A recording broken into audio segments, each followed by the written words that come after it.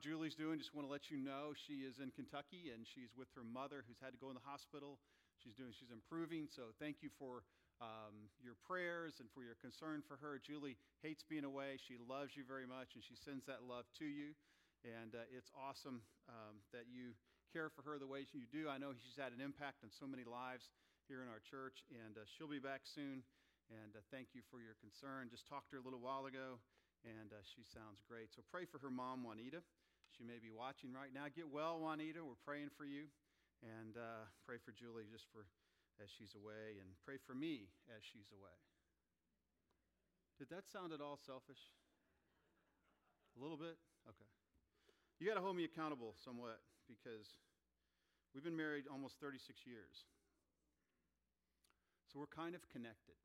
So blessed by that. And so this morning I want to talk to you about primary identity. Primary identity. How many of you have played that game, Two Truths and a Lie? Do you know this game? It's kind of an icebreaker game. You do it at parties, and you share two things that are true about you and one thing that is false about you. And it's not, you think, well, that sounds like kind of a sinful game, Pastor. People are lying. That's not good. Well, what we're trying to do is get you to know each other maybe a different way, right? So what you try to do is you try to tell something that's not true that seems like it should be true, and something that is true that seems like it's not true, and you try to be the one to tell the best truth, right? So, for example, for me, it might be that I had remedial math classes in college, had to take those. That I was face-to-face with a lion in Kenya one time. That I lived in the state of Tennessee. Those three things, which one's a lie? Which one? The lion is a lie? You don't think I was face-to-face with a lion? You are wrong, my friend. Well, 10 feet away. Is that close enough? Close enough? Yeah, that's actually true.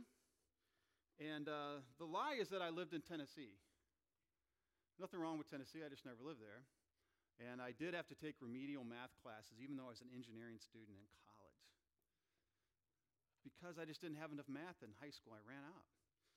And so basically you do that so you know people. I want to know your identity. I want to know what you're all about. I want to know background. And, it takes a while to know someone. Sometimes it takes different contexts. And identity is really what you're known as. What are you known as? And it shifts from context, right? That you have a lot of different kind of hats that you wear, right? You say, well, my identity is I'm a mother, I'm a father, I'm a child, I'm a worker, I'm a businessman, I'm an administrative assistant, I'm a nurse, I'm a doctor, you're a salesperson, a teacher. If you're a student, maybe you're an athlete. Maybe you're in drama, maybe you're an honor student, or maybe you're a dork like me. Praise God. Raise your hand, all dorks in high school. Anybody? I mean, it's kind of fun, isn't it? Less is expected of you. But we have these different identities, and they overlap. But some people, really, we hone in on a primary identity. And for some, a lot of women and mothers especially, it's who they're related to, right? These are my children. I'm the mother of Nathan and Hannah. I'm the father. Or maybe for a lot of people it gets to be, this is what I do. This is what I accomplish. These are the things I've achieved. We wrap ourselves up in those things, but really, your primary identity really reveals where you want to make the most impact and what matters most to you. And really, your primary identity is a spiritual question, right? Because there's really only two identities. You're either a follower of Jesus and therefore a citizen of heaven, or you're not. Those are really the only two spiritual identities that there are. There's an interesting section of Scripture we're going to study today in Acts chapter 22, beginning in verse 22. And it's one of those passages of Scripture where you kind of scratch your head and go, why is this here? Have you seen those passages before? You're like, I don't understand why God included this piece of information, and it's more than just a phrase. It's like a paragraph, and you kind of go, I guess we got to look at this. And I would encourage you, when you see passages like that, you're reading along the Bible, you go, I don't know why that's here. I don't know why that makes any difference. You need to pay attention. Because usually God wants to say something that maybe you didn't expect him to say. So Acts chapter 22, verses 22 through 29, and we're considering the ideas, what is my primary identity? And in this case, what is Paul's primary identity? God's word says this. Up to this word, they listened to him, and then they raised their voices and said, away with such a fellow from the earth, for he should not be allowed to live. Now, surely none of you have ever said that about someone, but maybe you thought it. No, none of you, but people you know probably said that and thought it, right? This is the end of a story we talked about last week where the people of Jerusalem, the Jewish people of Jerusalem, are so mad at Paul. They're furious at him. Paul has been sharing his testimony. He says, hey guys, I was one of you. I was just like you. I was the keeper of the law. I was the teacher of the law. I was basically a professor of the law. I was teaching others. I was so serious that I persecuted people who I thought were wrong about the law, and that included the church of the time. That's how serious I was. But Jesus intervened. Jesus intervened. I met him on a road in Damascus, and he tells this incredible story of how Jesus intervened. He says, I didn't just make a decision to change my philosophy. I didn't just make a decision to follow a different teacher. Jesus Christ, the Son of God, intervened in my life. Let me just ask you before we go any further, has Jesus intervened in your life? Because until Jesus intervenes in your life, not much is really going to change. Oh, you can change your allegiances, you can maybe even change your habits, but your basic character is set by whether you're a follower of Jesus or not. Has Jesus intervened? And let me just propose this. He might be intervening right now in your life. You may be face to face, heart to heart with him right now. And you know he's doing something. I can't conjure that up. I can't convince you. I can't make that happen. I can only interpret for you that maybe Jesus is intervening right now. And he's saying to you, I want you to follow me. I want you to receive this gift of salvation that I paid for with my blood. I want you to repent and admit that you need that. Has Jesus intervened? You see, Jesus intervened in Paul's life, and he set him on a different course. And the course that he set him on, we talked about this last week, was that everybody's eligible. Because for the Jews, they really thought they were the only ones eligible, and maybe a few proselytes that could come in, but they were it, and no one else was allowed in. And all these other people were so pagan, so awful, so sinful, that there's no way they should even talk to them about God. And Paul says, hey, listen, here's what I want you to understand. Jesus told me to go to the Gentiles, the non-Jewish people, because the Jews aren't going to listen to me. Jesus intervened to save me. Jesus intervened to set my direction. And this just drives them crazy. They can't receive this. Verse 23 says, and as they were shouting and throwing off their cloaks and flinging dust in the air, let me pause there. So they are just in a frenzy. They're like taking their jackets and waving them in the air and dust, and it's like there's kind of like we're trying to threaten you. They just can't receive that. And it would be like if someone were to impugn your family and your faith and your nationality all at the same time. Because what Paul is saying is, listen, you're not really all that special. Yeah, God does have a purpose for you long term, but you're not, he's opening the doors to all kinds of people, not just you.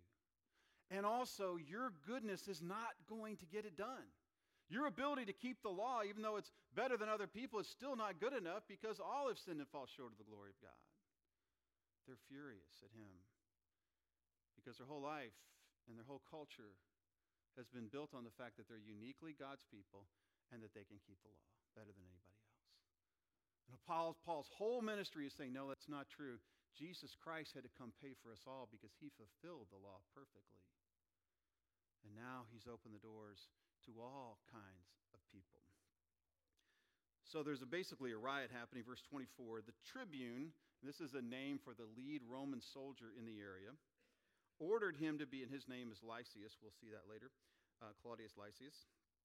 The tribune ordered him to be brought into the barracks, saying that he should be examined, keyword, by flogging, to find out why they were shouting against him like this. Now, examined by flogging in simple terms means they're going to try to beat the truth out of him. This is a brutal tactic. Most scholars believe this is exactly what they did to Jesus prior to crucifixion. And they were about to beat Paul with this whip comprised of many leather cords that are embraided in those are sharp bones, sharp metal, and they're literally going to whip him and drag that apart and drag that over his back and lay it open. And many people died in this. This killed a lot of prisoners. The hope is that they're going to tell him, that Paul would tell him what they wanted to know. And so this could be the end for Paul. But Paul has a card to play. Paul has a card to play. Verse 25.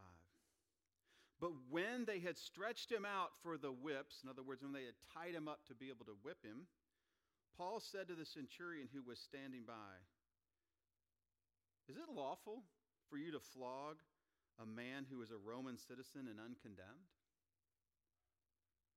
Is it lawful for you to whip and tie up a Roman citizen?" And this is Paul invoking his citizenship at a very critical time. Now, we find out that Paul's a Roman citizen.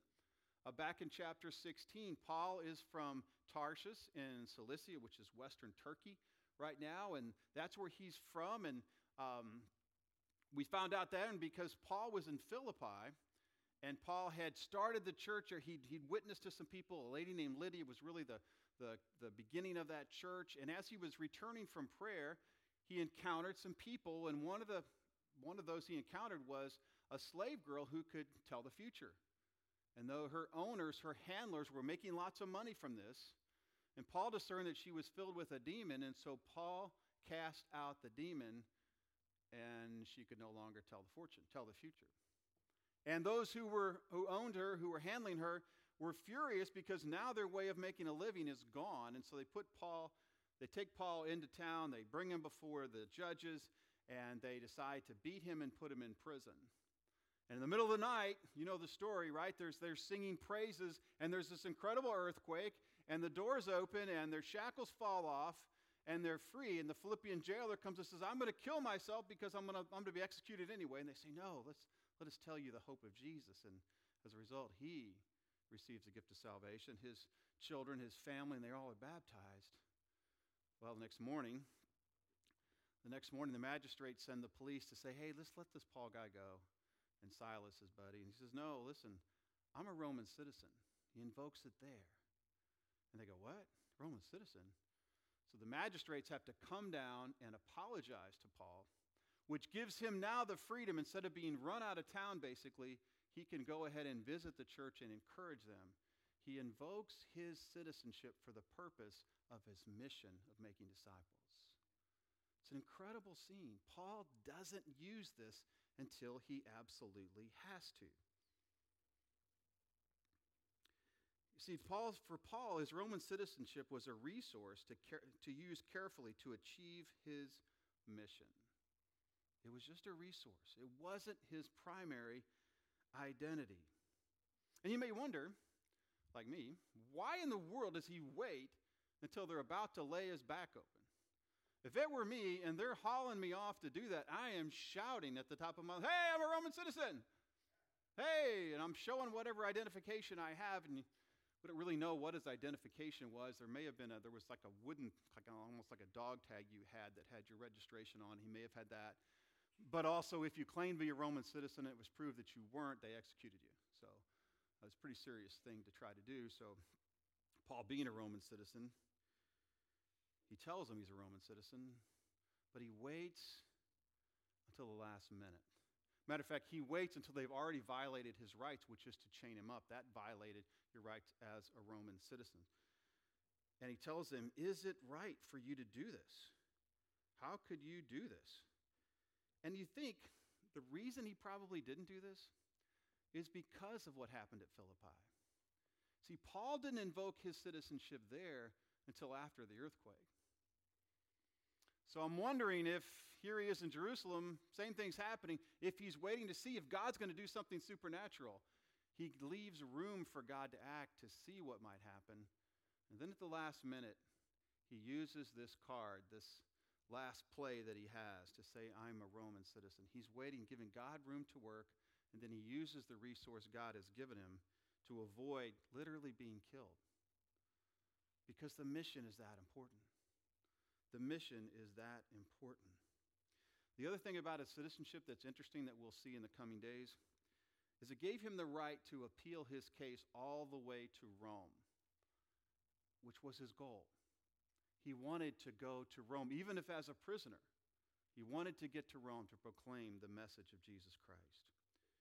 Verse 26. When the centurion heard this, he went to the tribune and said to him, what are you about to do? For this man is a Roman citizen. So the tribune came and said to him, tell me, are you a Roman citizen? He said, yes.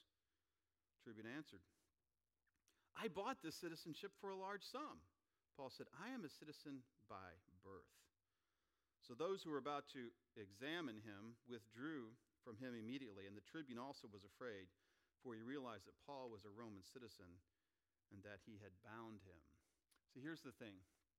Roman citizenship was a much bigger deal than even American citizenship. Roman citizenship means you were really of the elite, the ruling class. It would be kind of like you had mistreated a government official, like a congressman or a senator. So it was almost that high.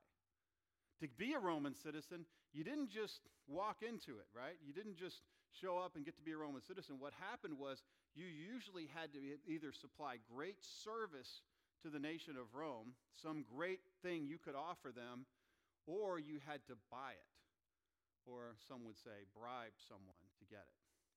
So for Paul to be born a Roman citizen means that his parents, most likely, his father, were of the elite class. Have either were very wealthy, most likely were very wealthy, probably had an important role. So Paul had status that he wasn't using. They had to be wealthy for him to study at the feet of Gamaliel. We talked about that last week, a very high-level teacher. All this, Paul isn't even using. He doesn't see that, his status. He doesn't see the status of his parents as his primary identity. Rather, he sees his primary identity as a citizen of heaven, and he uses everything he has in order to achieve his mission of sharing his identity with others. Well, let me ask you, what is your primary identity? There are a lot of things, no doubt, but what is your primary identity? What is the core of who you really are? It could be a lot of different things, a lot of different parts of your life. Maybe your primary identity, that's your career. What you do, what your job is. I like Dr. Stephen Smith's quote, one of my preaching mentors, when he talks about this idea of identity and career. He says this, make your vocation your avocation, so your vocation can be making disciples. Make your vocation your avocation, and your vocation can be making disciples. Here's what he means by that. Your job, what you do to earn a living, what you're trained to do, as important as it is, you should see it as a way to help you make disciples.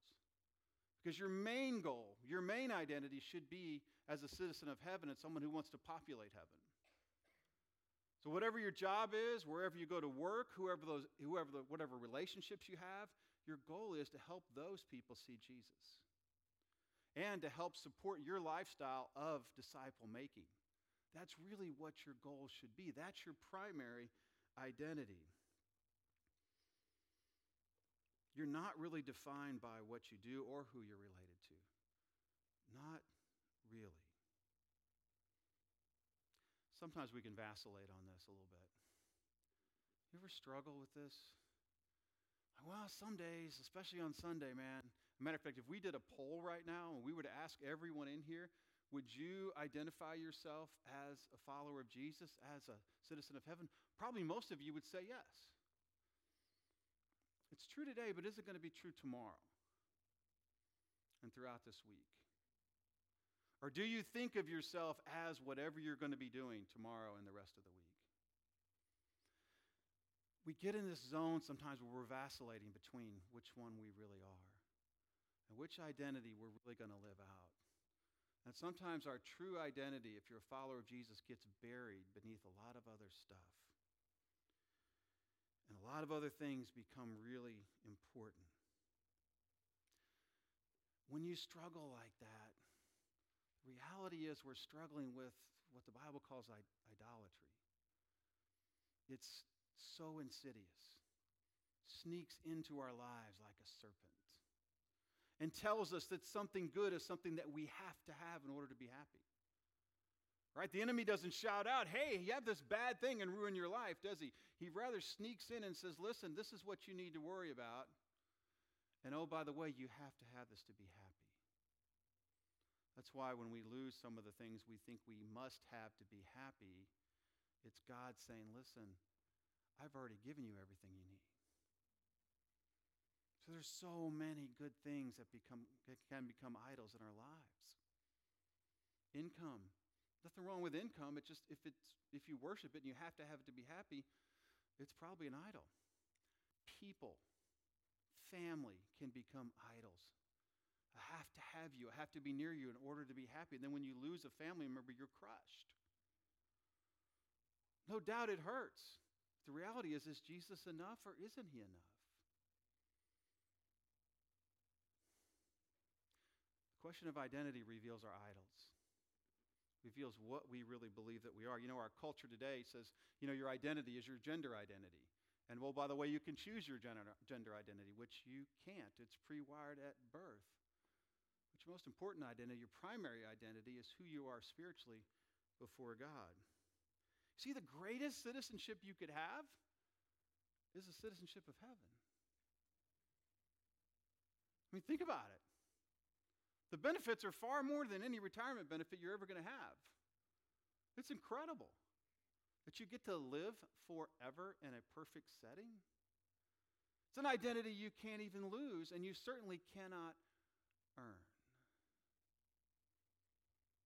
We need to spend a lot more time resting in the reality of that identity.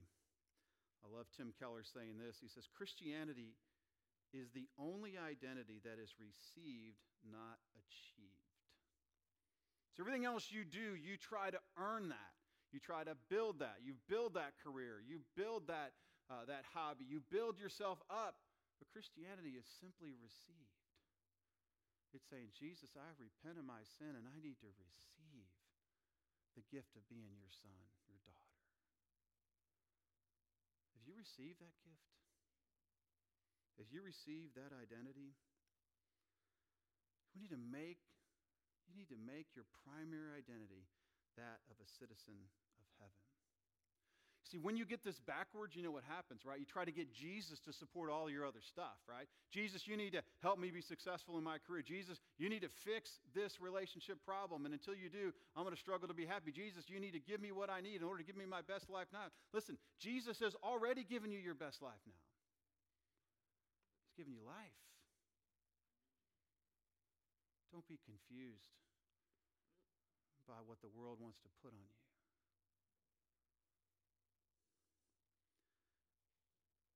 Matthew 6:33 says, but seek ye first what?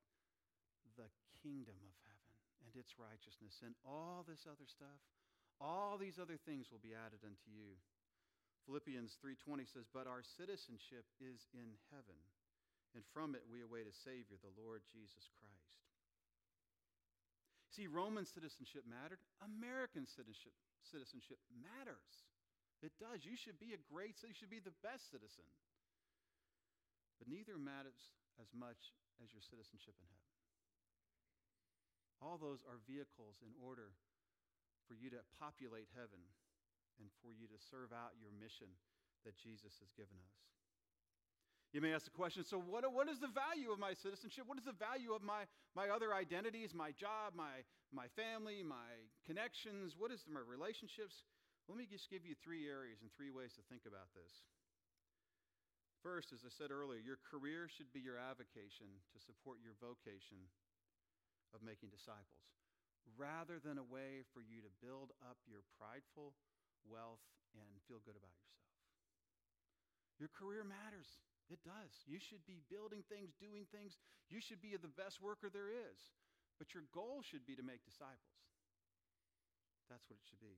Second, your role in your family should be used to influence your family to follow Jesus. Not to build a family that will make you feel good about yourself and never leave you. It's easy for me to say, my kids all live at least 1,600 miles away.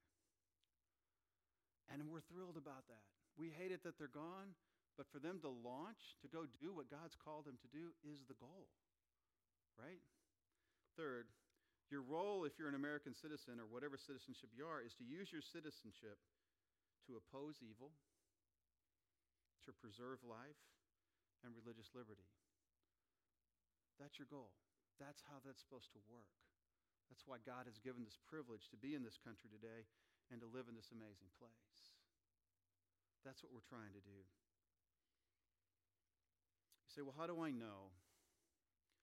How do I know what my primary identity is? I encourage you to do this. Answer this question. Where do I get my peace and sense of well-being? Right now. What would give you the most peace and sense of well-being? What are you crying out for? What are you saying? God, I need this in order to feel good about myself. I need this to feel like I'm okay. That's your primary identity. If you can say to Jesus, I just need you. And maybe you've buried that primary identity and there's a lot of other stuff in the way. I just want to encourage you to say, Jesus, I just need you. I need to know your presence right now in this place. I need to feel like you're with me. And listen, you say, well, I don't know about this whole feeling thing. Listen, you should feel something as a follower of Jesus. Amen? You should. Make him your primary identity, because if you don't, you're going to be miserable. There's few things more frustrating than trying to live in this world and that world and having this priority and that. Make him your priority and everything else will fit around. It's going to be costly. You may have to change some things. You have to make some adjustments. Wouldn't it be great, though, to know this is who I am and this is what I'm going to live out? Again, because if you don't, you've really devalued what Jesus did on the cross. Next Sunday, we're going to do the Lord's Supper. So important as we celebrate this incredible thing that Jesus has given us, to remember him. That's when we identify and say, Jesus, you're my primary identity. I'm taking into you your body and your blood. I'm taking that into myself. This morning, if you're wrestling with this, I want to encourage you. The only reason you're wrestling with it is because Jesus is moving in your life. If he wasn't in your life, you wouldn't care. But if you're wrestling with this today, I urge you to say, yes, Jesus, I want you to be my primary identity. And I'm not going to worry about the adjustments I need to make. I'm going to trust you to lead me to make them. And I'm going to find my peace and my well-being in you. If you've never received this, if Jesus has never intervened in your life, I wonder if he's intervening right now. Would you receive him? Would you say yes to Jesus? Yes, I know I'm a sinner and my goodness is never going to get it done. But Jesus paid to make me good. And I want to receive that gift. It's simple as saying yes to that invitation. It's not something I can convince you of. It's something you have to respond to that Jesus is doing. Love to chat with you, interpret what he's doing, help you understand. That's what he does. He came to give you a new identity, to rebirth you as his child. Would you bow with me?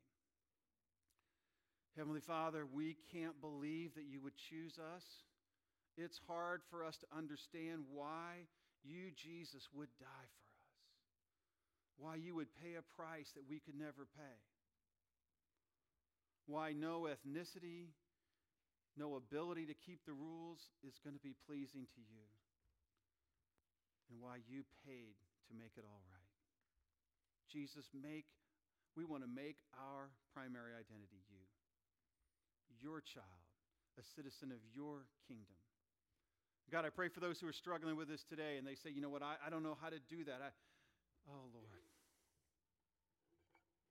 Draw them to yourself. Help them receive this gift. And for those who have buried that primary identity way down deep, Lord, help them dig it out. Encourage them.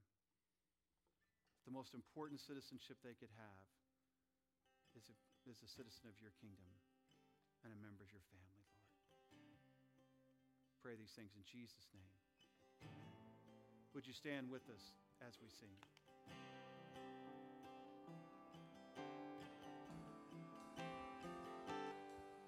If faith can move the mountains, let the mountains move. We come with expectation, waiting here for you.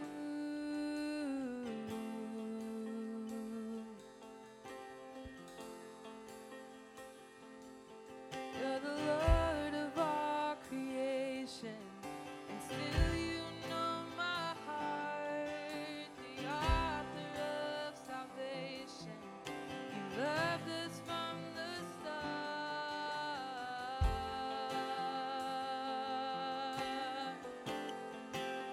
I'm waiting here for you with our hands lifted high in praise. And it's you we adore, singing hallelujah.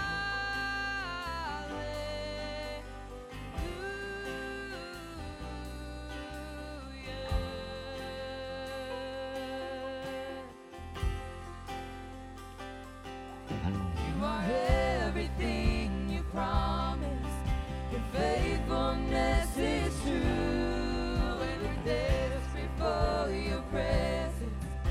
All we need is you.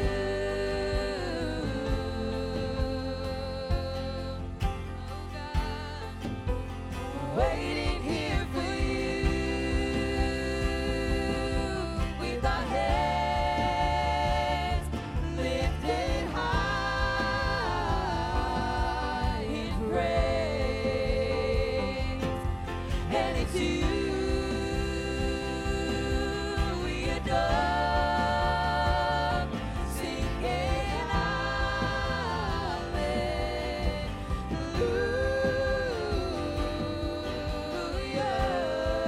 Say we're waiting here for you, Lord.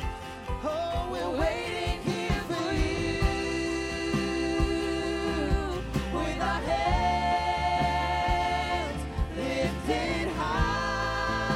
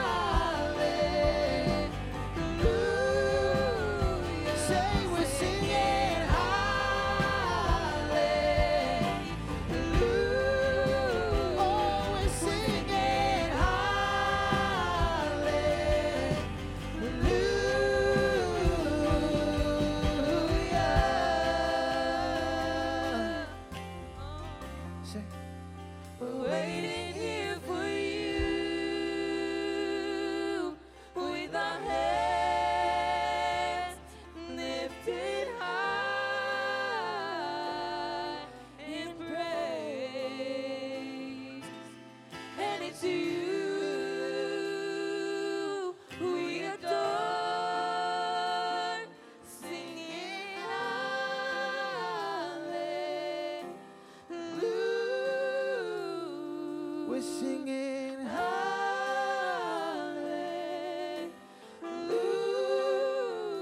Oh, we're singing